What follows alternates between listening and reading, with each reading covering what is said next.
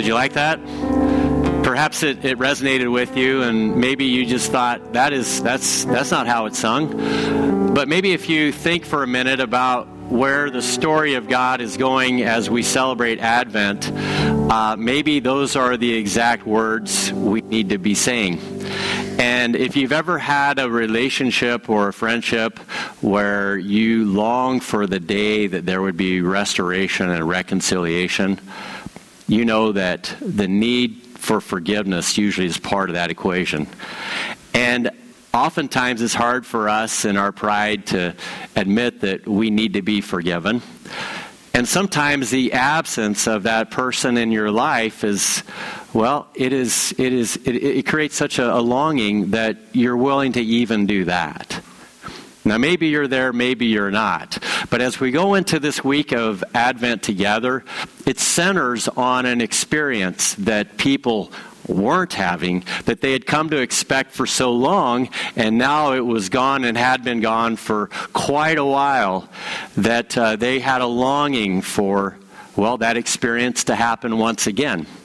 Now, if you're like me, you come to Advent as a person of non-Jewish descent, and you recognize that there's so much about the Bible and the experience of God's people as it centers in the life of Jesus that is grounded in his story and connection to a person named Abraham, who was God's means by which he created his own family, and his own purposes were being fulfilled through their lives, and he was present in their lives unlike any other people. And being of non-Jewish descent, I had a sense that when I started reading the Bible that I couldn't fully understand what was going on without some help. And as you read through the New Testament and you find so many things have to do with things that have happened before, you start digging into the backstory, and then you begin to capture the significance of why things are the way they are. Now, when we look at the life that we are called to live here on earth, on this side of the cross and the empty tomb, I think it's hard for us to appreciate all the things that were going on in the lives of the people when Jesus entered the world, what their hopes and fears were, what their concerns were, what it was that was pressing in on them. And if you're like me, perhaps you think that as you hear the news and you see the uncertainty and you wonder sometimes about the purpose of it all or even how things are going to turn out, you find yourself wondering, what difference does Jesus make? And I think we can answer that question best when we recapture what he meant whenever he first appeared. Now, as we go through this time of Advent together, it's a way of wrapping our minds around something that maybe we've overlooked. And that is, how is it that we live in the wake of the blessing of everything that Jesus has done without really knowing what that blessing means? Now, our story today centers on something called the temple. That's where it kind of begins. And if you are a person who is of Jewish descent, the temple meant a lot. But if you're a person like me, we don't have any temples. We have a church that kind of looks like a temple, but we don't really get the full sense of the significance of why you have a building like this. However, if you are a Jewish person, you look back to the beginning of the story and you see something that isn't fully happening right now that you want to recapture. And that is that sense that God is with us. God is dwelling in our midst. And if you look at the very first chapter of the book of Genesis, you find God saying, I am with you. I'm with you in the garden. I'm with you in Eden. And I want to dwell with you. And I want to create a space where heaven and earth come together. And I want you to be there with me forever. But the problem was, not everybody was on board. And if you have people who aren't on board with something, they tend to kind of go in different directions. And there was a parting of the ways, and it disrupted everything to the point where God completely removed himself from the picture. And then God said, I want to reinsert myself back in, and I want to make things happen. And there's this image of the temple that he utilizes to begin to restore that connection that you have between God and ourselves. Now, if you're like me, you come into a place like this wondering sometimes, God, are you really there? Are you really close by? Are you hearing my prayers? Are you seeing what I'm going through? Are you seeing what they're going through? And you get a sense that you're not quite sure that God is close by. However, if you pay careful attention to the Scripture, you find that, in fact, He's closer than you think. So before I go any farther in this introduction, I want to just ask God to speak through me and through His Word to us, so that we can begin to hear Him and see Him as He by design has enabled us. Father, as we just take this moment and we surrender it to You, we are grateful that we have one who is our great high priest, who is by Your side, hearing our prayers and enabling us, Father, to move through life with an awareness that You're with us, that God is with us, that Emmanuel is part of the equation, that our Lord Jesus is the one who came and embodied everything that You were and showed us the way. And as You, Lord Jesus, live in us, You remind us in subtle and dramatic ways that You're faithful and that You'll be present. So be present with us now, Lord, as we go into Your Word. And I say these things in Jesus' name. Amen. Well, did you guys go and visit family during Thanksgiving? And if you did you find that the space that you went into was different than your own house? At least that's what I experienced. At our house, we don't have television very much. It's down in the basement. We don't really watch it that often. But I discovered that whenever I was at one relative's house, that they not only have one television, they've got, I'm guessing, upwards of 10. Well, at least I counted 4, and I didn't go into all the rooms, but whether it was in the great room, the kitchen, the living room, out in the RV, in the garage, there's a TV. And it's just blaring all the time. And if you're like me and you have a little bit of ADHD, you're thinking, that's just a little too much, because every time I move to a different room, I'm hearing a different story being broadcast out to me, and it just seems like a cacophonous display of chaos. And it was a little overwhelming. And honestly, it wouldn't hurt my feelings any at all if my television at home never turned back on again. But then I asked the question, why is it that people need to have the TV going on in their lives all the time? Now, for older people, I get it. It is a place, it is something that enables you to feel like I'm not alone. But for other people, I can't help but wonder if it's a way of being distracted from our own thoughts. You ever turn on the TV or listen to something online or a podcast or the radio? Because the fact of the matter is, you don't want to hear the noise that's going on inside your head. I'll be honest with you, I've done exactly that. But just imagine if you were alive 2,100 years ago, and you didn't have television, and you didn't have those forms of distraction. The only thing that you had was the silence of your own thoughts. That's all you had. And imagine if you were living in a time when the world that you inhabited had seen better days, had seen a time when God was richly a part of it in the temple, and now you're living in a time when He's gone. And all you have is silence. And all you have to think about are the problems that are going on out there, unless you're rooted and grounded in a story that preoccupies your mind in such a way that you are constantly referencing it as you're thinking about what's going on out there.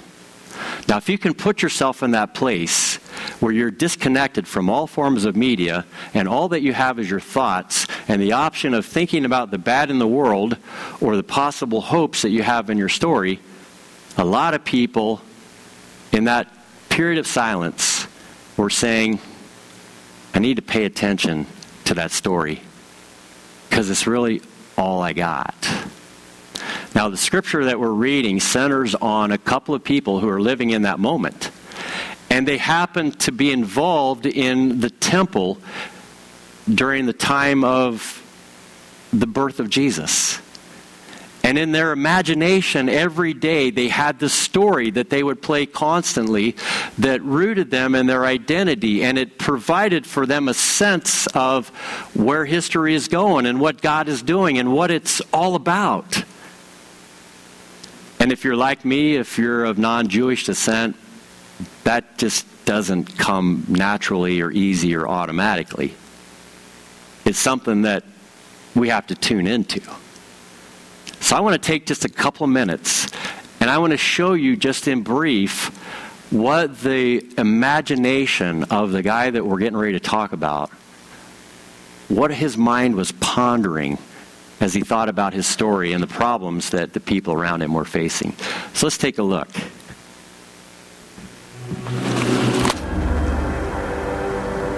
If you could go back to the city of Jerusalem during Bible times, the biggest thing you'd see is the temple. This beautiful building was designed by King David and built by King Solomon, and they believed that it was the home of the God of the universe. Wait, I thought God's home was in heaven. Well, the whole point of this earthly temple is that it's the place that overlaps with God's heavenly home. The temple is where God lives and rules all creation as king. That's cool, but even Solomon, who built the temple, didn't believe that it could contain the God of the universe, right? Yeah, the building was just a symbol, and it pointed to the fact that all of creation is God's temple. And that's actually what the first page of the Bible, Genesis 1, is all about. Really? It says that creation is God's temple? Well, it doesn't need to say it. The whole story shows it. In Genesis 1, God creates an ordered world out of a dark wasteland by speaking in a series of 7 days. Then on the seventh day, God's presence fills creation as he takes up his rest and rule. Similarly, the tabernacle and later the temple were built and dedicated in a series of 7 speeches in 7 days, after which the priest or king could rest and rule in God's presence. So all of creation is where God intends to dwell. It's like his temple. Exactly. Now, turn the page to Genesis 2 and we get another portrait of creation. This one focuses in on the land. And in the center of the land is a region called Eden, which in Hebrew means delight. And in the middle of delight, God plants a garden in which God and humanity live together. And that's why the temple was modeled after the garden, filled with imagery of gold and flowers. The menorah symbolized the tree of life. It's the place where God dwells with his people. Oh, got it. And check this out. In the temple, the Israelite priests and Levites were to work and to keep the temple in God's presence. This is exactly the job description given to humanity in the Garden of Eden. So these humans were the first priests. But instead of ruling with God, they wanted to rule on their own terms, and they're exiled from the garden temple. And, like Adam and Eve, Israel's leaders also wanted to rule on their own terms, and they too were exiled. The temple was destroyed, and this left them wondering, did God give up on Israel? Will God bring about a new creation? Well, the biblical prophets anticipated the day when God would create a new temple with a new priesthood. That's when God's presence would fill all of creation.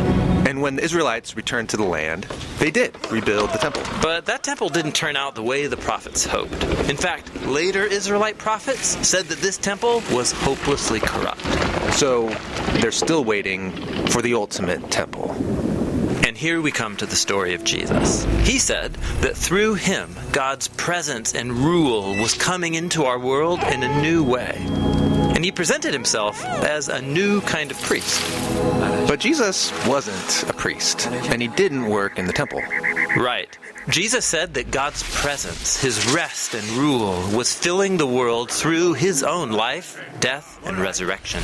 Jesus was claiming that he was the true temple, and this new temple would expand out to include all of creation. That's a really big claim. And it got even bigger. After his resurrection, Jesus said that God's presence would come to dwell in and among his followers so that they would become mini temples. Communities of people where God rests and rules. Exactly. This is the Bible's vision of the church, which is described as a temple. Not a building, but people. Yeah, like when Peter says, "You all are living stones built up as a temple for God's Spirit to dwell." So, at the end of the story, do we ever get a new physical temple? Well, not exactly. What we see is a renewed cosmic temple, just like Genesis 1. And this new creation doesn't need a temple building because through Jesus, all creation is now the place where God rests and rules the world with his people.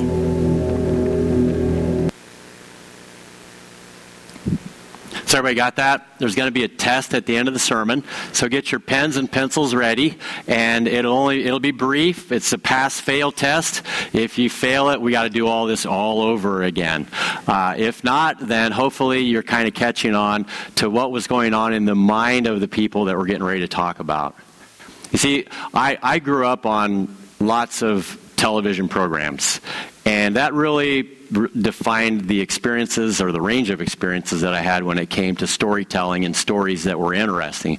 But I couldn't honestly say that I was connected to a story per se that defined me. Maybe as an adult, I binge watched a couple of programs, not to have a story that would define me, but rather stories that would distract me from the things that I have to face in the everyday.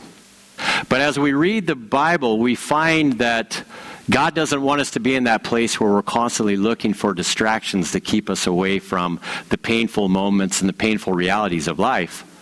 But rather, God wants us to be rooted in a story that we use to face our suffering head on with, and in the process, it enables us to draw him into that experience and transform it.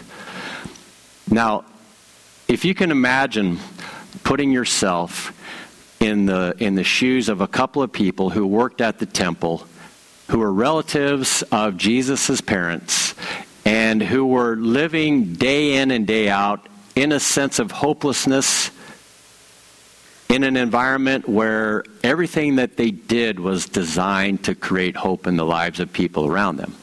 They were essentially descendants and workers from families that took care of the temple. And the people that I'm talking about are found in the opening chapter of the book of Luke. And he describes two individuals. One of them is Zechariah, and there's his much younger bride who has been unable to have a child, Elizabeth, interestingly enough, by the way, Diane. So that was very timely, by the way.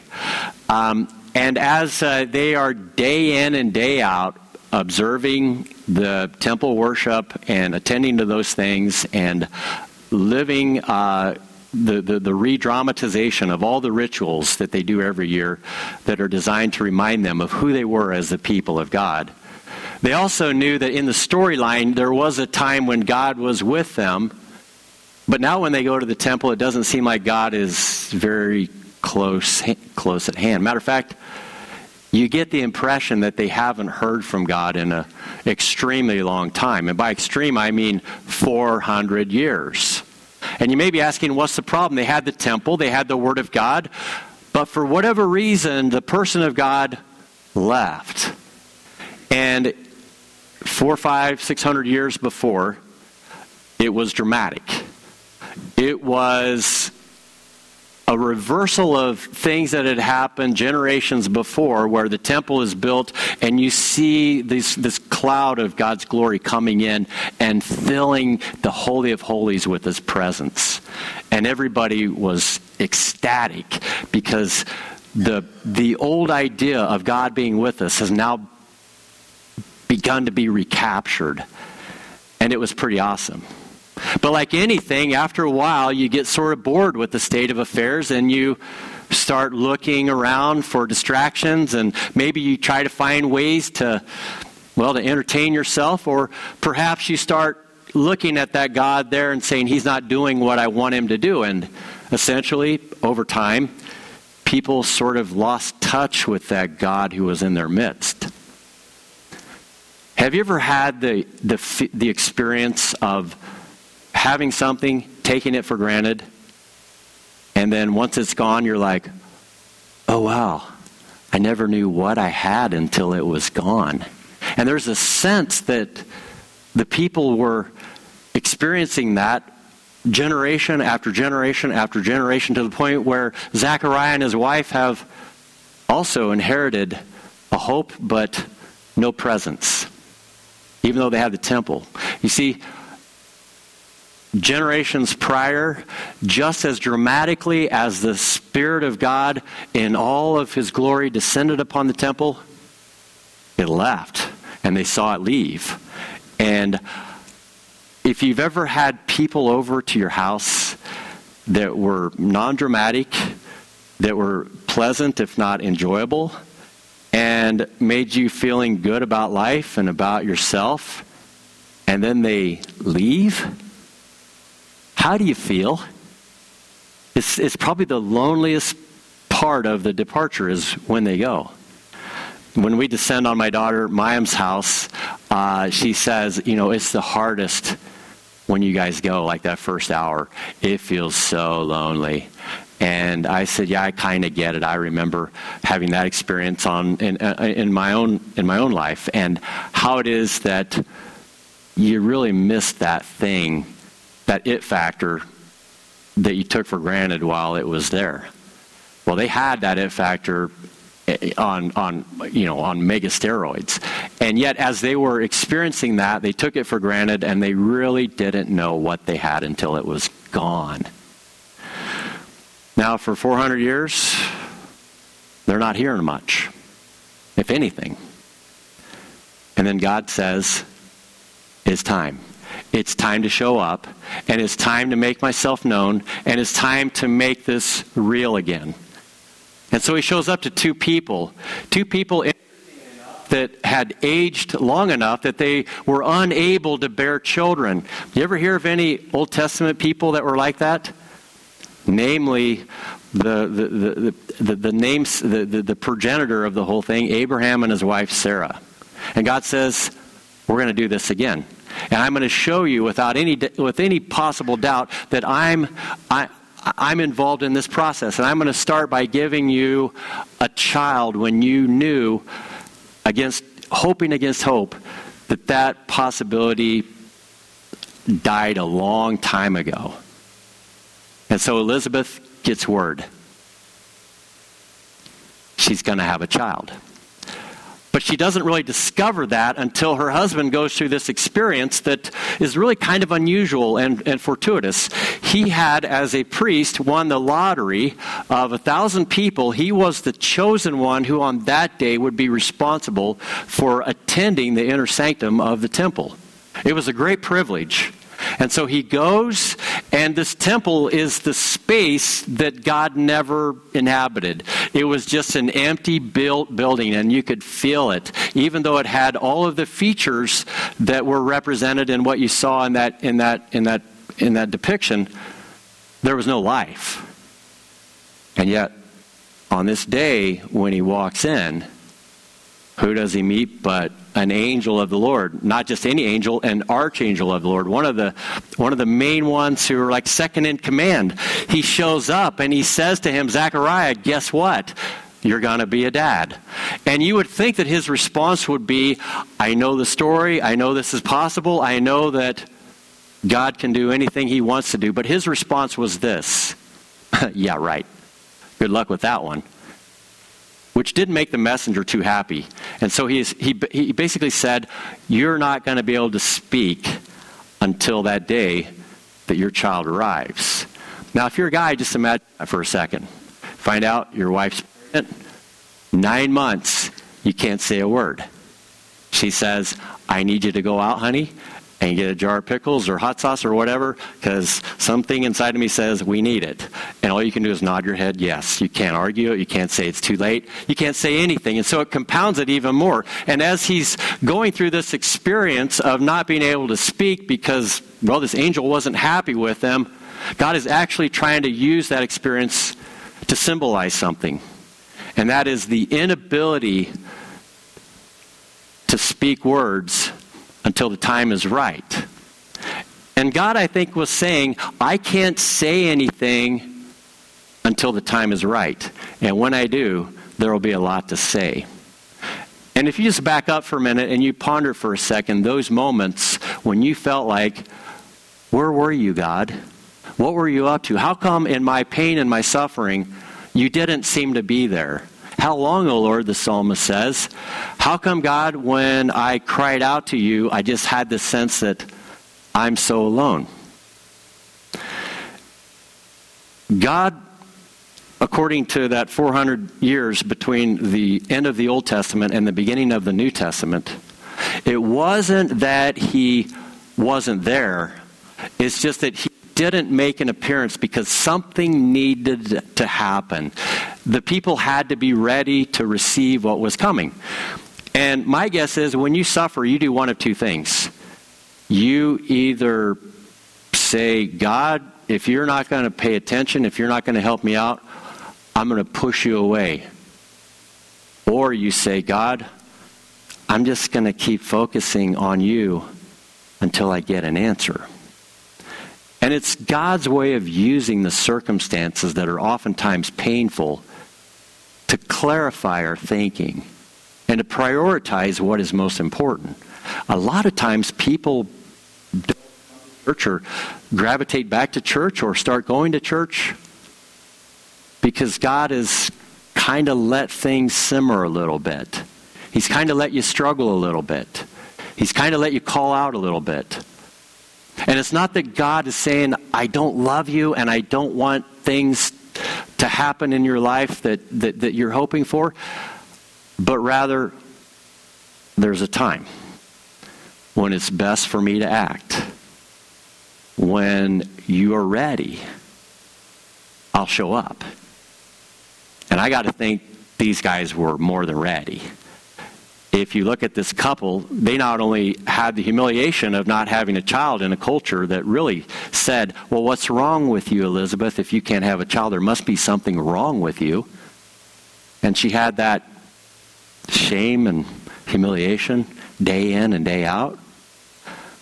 And when Zechariah would go to the temple, it wasn't like the glory days when David was ruling, but rather on his way he would see somebody with the equivalent of an AK-47 who was a foreigner by his definition and was a hostile person who would look at him with hateful and mean eyes. And that intimidating spectacle was something he had to face every day.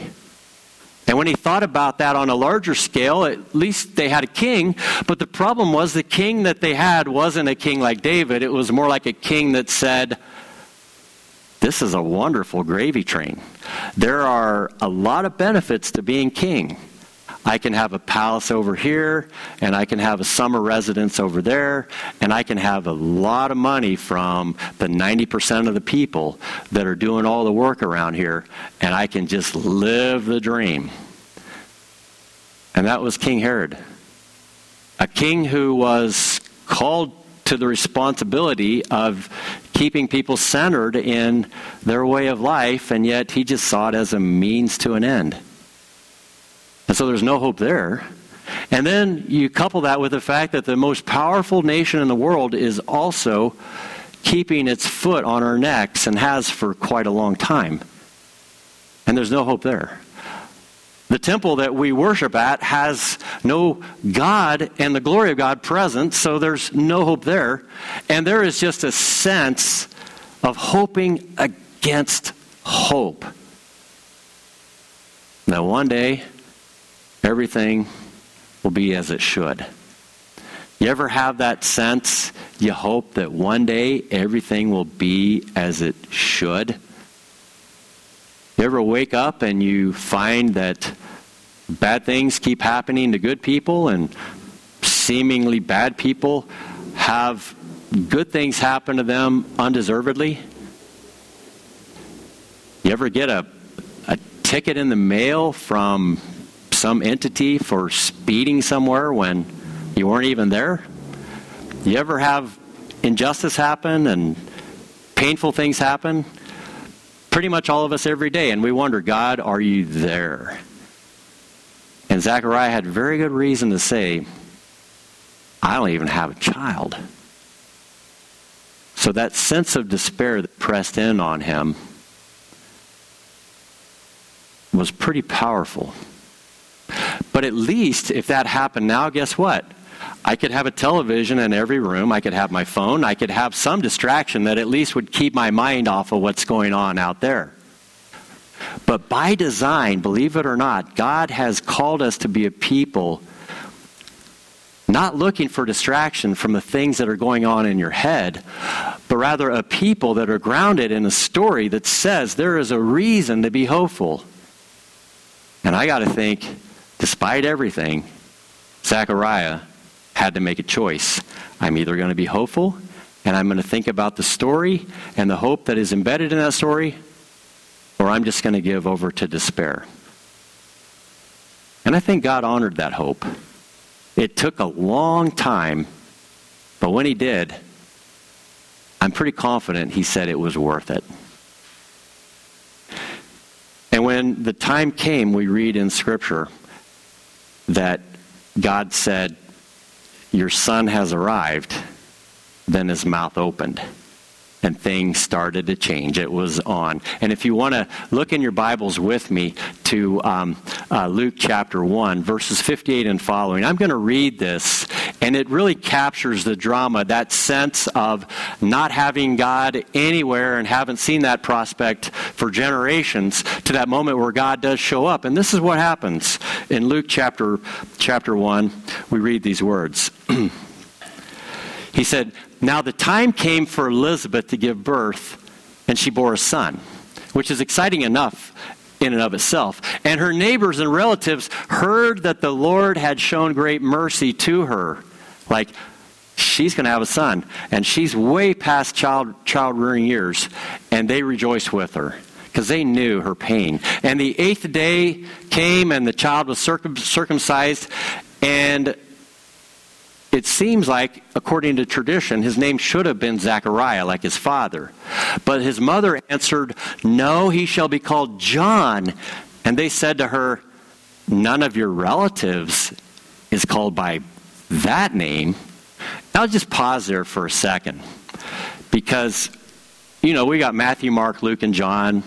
We got probably people in here, maybe one or two named John. There's a person named John just about everywhere that you go. It's a pretty common name. But consider for a minute why they said, what? Huh? John? Well, from their point of view, John was a name that essentially meant this. Yahweh has given favor. Yahweh has given favor. Yahweh is the Hebrew God. He's the God of the Old Testament. And he's the one who left. And now it seems that all of the favor that left with him is coming back. And we're going to name him, well, it would be like naming your son Captain Marvel. It just doesn't fit. It's like, how does this even work? And then the thought occurs to them, oh, guess what? It is on. That thing in our story that says that day is going to come when the king's going to arrive, God's up to something here. Yahweh is showing favor, John. And they got pretty excited about that. Matter of fact, as they're pondering this, they're just thinking their whole world has gone from black and white to technicolor. It's this sense of we've got the king, we've got the Romans, we've got the people that are beating up our people just for fun. We've got hopelessness in the womb, and now it is all changing. And if you can capture that sense of excitement that people had, then you kind of can begin to comprehend why this part of the story is so important. And so on the 8th day, they circumcised this child, and they called him John. Let's keep going. And they made signs to his father inquiring what he wanted him to be called. Because by rights in that culture, the father is the one who would be the ultimate designator of a name of a child. And maybe it was like, well, I'm officially the guy, but she's the one who really calls the shots. But I think it was a little different than that. I think as we read the story, this is significant. He asked for a writing tablet because, well, as you know, 9 months I haven't been able to talk. And he said, his name is Jehovah, or Yahweh, has given favor. And then they all wondered, wow, this is significant. This is epic. And we read on that response. And immediately his mouth was open and his tongue loosed, and he spoke, blessing God, and fear came on all the neighbors. And all these things were talked about through all the hill country of Judea. All of a sudden, this is big news. And it was big news because, well, there's some symbolism here that we don't oftentimes pay attention to, but in their culture, they could pay attention to a lot of things at once because that's all they had. And the fact that his mouth was closed for 9 months was basically symbolic of God saying, my mouth has been closed for 400 years. And the moment that he was able to write, Yahweh has given favor, it essentially represented the opening of the mouth of God for his people once again. And that's why they're so excited. And then they said, what then will this child be? For the hand of the Lord was with him. And as they're doing the math, Zechariah, who has had a lot of words stored up for 9 months, can you imagine 9 months of not being able to say anything? What would be the first thing out of your mouth? Well, I bet it would sound like it was full of marshmallows because you hadn't talked for a while and you wouldn't be good at it. So once you kind of got that worked out, I got to think you'd have a lot to say, and you'd probably be recounting back month by month things that you needed to weigh in on. Well, this is what he had stored up. So let's go ahead and look at the next slide. In the telling of this, it says Zechariah was filled with the Holy Spirit. And this is something else that didn't happen. It's just another way of saying God on a personal level is inhabiting the life of this person like he inhabited the temple on a corporate level. And so he's showing them right there in this small event that it's getting ready to happen, and it's going to expand to an epic scale, a scale that they really, even at that point, couldn't comprehend. And so he said, blessed be the Lord God of Israel, for he has visited and redeemed his people. And as he's saying that, he has in the background this idea of all the oppressors and all the heavy-handed people and all the abuse and all the trauma year after year that his people had to face and the humiliation. And if they weren't, because if you know anybody that's gone through serious trauma, the one thing that people will tell you is it begins to fracture or work on your identity. You're not real stable. And if you're not rooted in a larger story, it's even worse. Because then you have nothing really to stabilize you from the outside. But in the case of these people, the one thing that kept them going through all the stuff that they had to go through that was so painful, and all the traumas of the memories of loved ones that were abused and killed and mistreated and on, it was their story. It was their identity in who they were as the people of God. Well, let's go on. And he's raised up a horn of salvation, which is a dramatic way of saying that God is the victor for us in the house of his servant David, as he spoke by the mouth of his holy prophets from of old, that we should be safe from our enemies and from the hand of all who hate us. And going on, to show the mercy promised to our fathers and to remember his holy covenant, the oath that he swore to our father Abraham, to grant us that we, being delivered from the hand of our enemies, might serve him without fear in holiness and righteousness before him all of our days. Very highly religious language, isn't it? But they've been thinking a lot about it. It's sort of like we've been reading the story, we've been listening, we've been hoping, we've been pondering, we've been processing, we've been doing all these things. And it's become vocabulary that's defined how we filter the reality around us. Because we're hurting so bad. And we're depending on God so much. That's all they had. That's the only way they could keep their sanity in an insane situation. They just had the Word of God to stay anchored in. And now it's starting to pay off. Well, let's go on. And you, child, will be called the prophet of the Most High, and you will go before the Lord, prepare his ways, to give knowledge of salvation to his people in the forgiveness of their sins, because that's why we're here. We've chosen to turn our back on you, Lord. And you've said, I'm a gentleman. I'm not going to force my will on you. If you want to go your way, go your way. And they did. And they regretted it. They missed the mark repeatedly. And their lives were filled with the chaos and the drama that accompanied it. But because of his tender mercy, whereby the sunrise shall visit us from on high, to give light to those who sit in darkness and in the shadow of death, to guide our feet into the way of shalom. It's not just peace.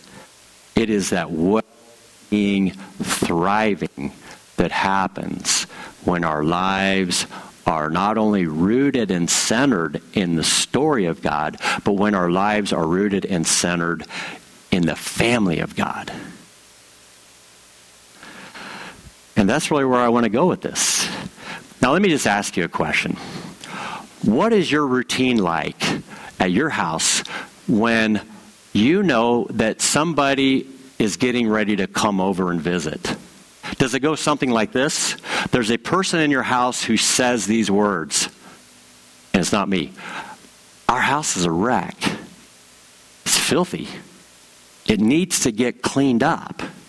Why is that? Because in the mind of the domestic chief, the house needs to be in order so that hospitality can occur and our guests will have a favorable impression. Everything needs to be picked up. It needs to be swept.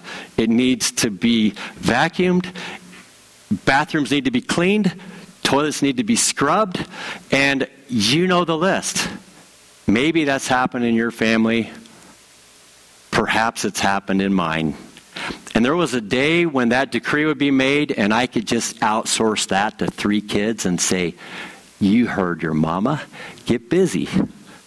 Well, for whatever reason, they got tired of it, and 2 of them have already left me. And now it's just me and the other one, and when he knows he's got an instinct for this, oh, we got company coming over. Oh, you know what? I got to go do this thing. So who's left? Myself and the domestic engineer. So in that conversation, there is a sense of tension because things are not as they need to be. And if our guests come and our place is a wreck, our house is filthy, God forbid the toilets aren't cleaned, well, it's just not going to be suitable. It's going to be embarrassed. The shame will probably go on for generations. It will be something that will be a mark on the Moore name forever. At least that seems to be the weight of gravity that's attached to it. And because even though I can speak, I only say 2 words. Yes, dear.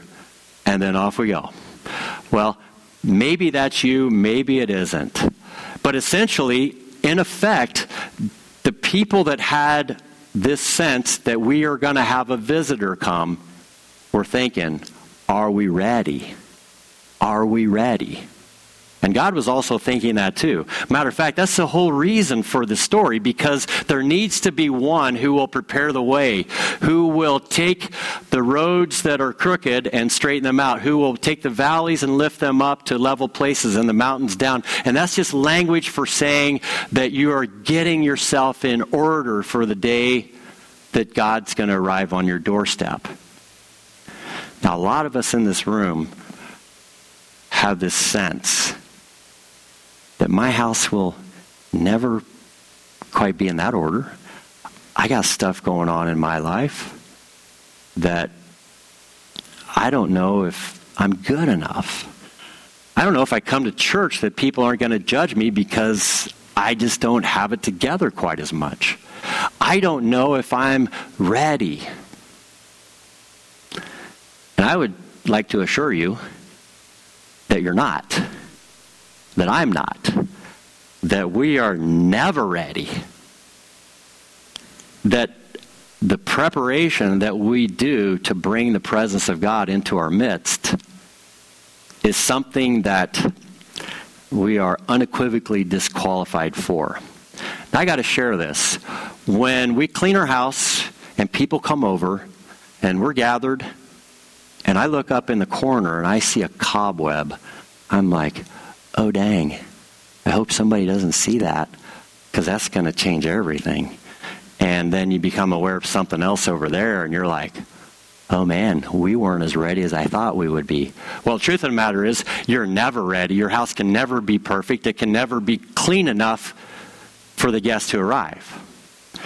And that's why this is a two-parter. There not only is one who says, get your head in that space where you are ready to begin to relate to what's happening. Start to think about the things of God. Start to get connected to Him by going to church, reading your Bible, talking to other believers, and just get your mind in that space where you're starting to ponder those things that are God things. It doesn't mean that you have to say, okay, I've got to quit. I've got to quit chewing tobacco, or I got to quit vaping. I got some bad habits.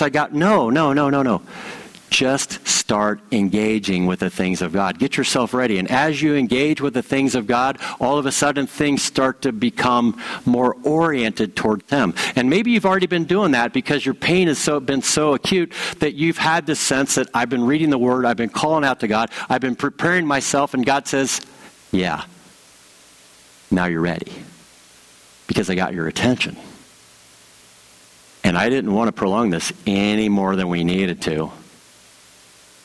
But we had to wait so that you'd be ready to receive. Now, I don't understand that about God. All I know, it's a two-parter. He waits. He lets the processes work to the place where He steps in. And then when He steps in, that's where His grace begins to overflow. And that's the wonderful thing about this, is there was a sense in Zechariah's life that we've messed up and we got to pull it together. And then when Jesus showed up, He said, I'm going to start with the people who don't have it together. I'm going to start with that gal who, well, she's lived with a lot of people and she feels a lot of shame. I'll start with her. And I'll just show up. And then I'll let her know how much I love her. And then I'll go to that guy that's been pushed to the side for so long because he's crippled. And I will show up at his doorstep. And I'll tell him, not only are you healed, but you're saved. And then I'll go to that person over there who has been suffering in silence for so long. And I'll give them the good news as well.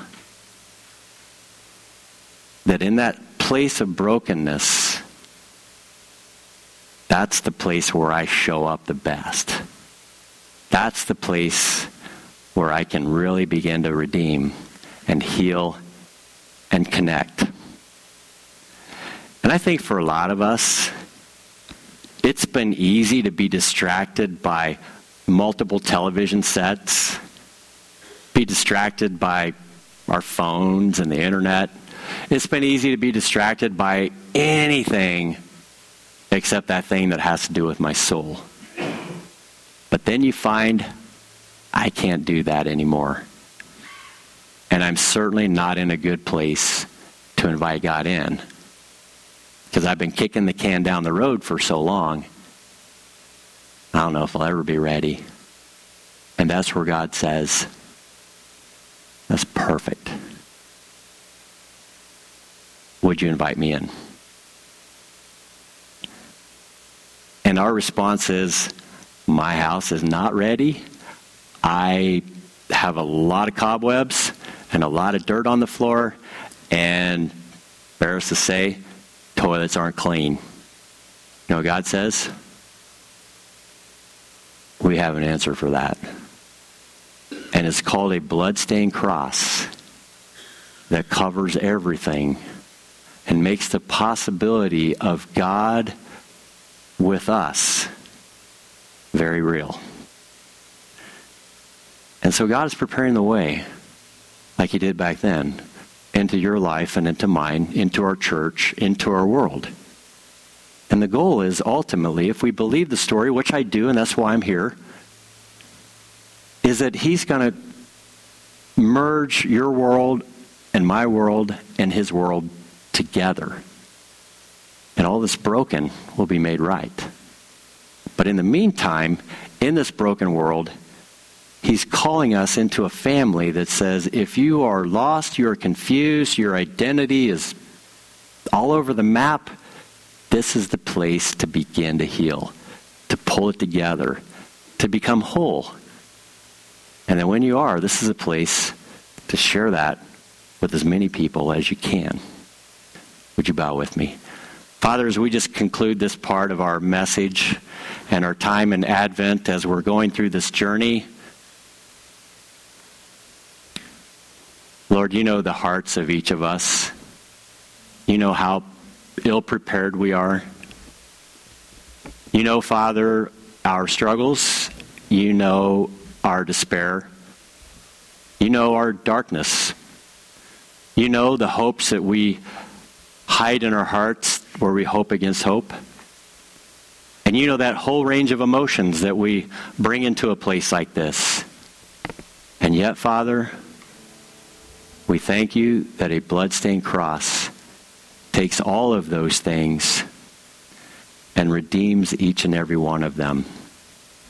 That you bring us into a new space as we begin to inhabit a dwelling that you fill. And that as we do, Father, you show your presence in our lives. You bear wonderful fruit through our lives. And you give us a grace that carries us each and every day.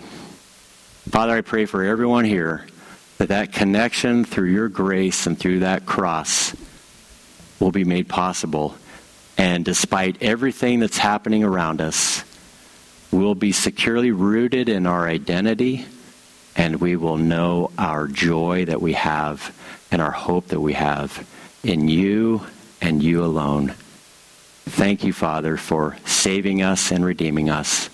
And for those who aren't, thank you for your persistent presence in their lives as we seek to come alongside them and lead them into your family. Help us to do that together, I pray in Jesus' name. Amen.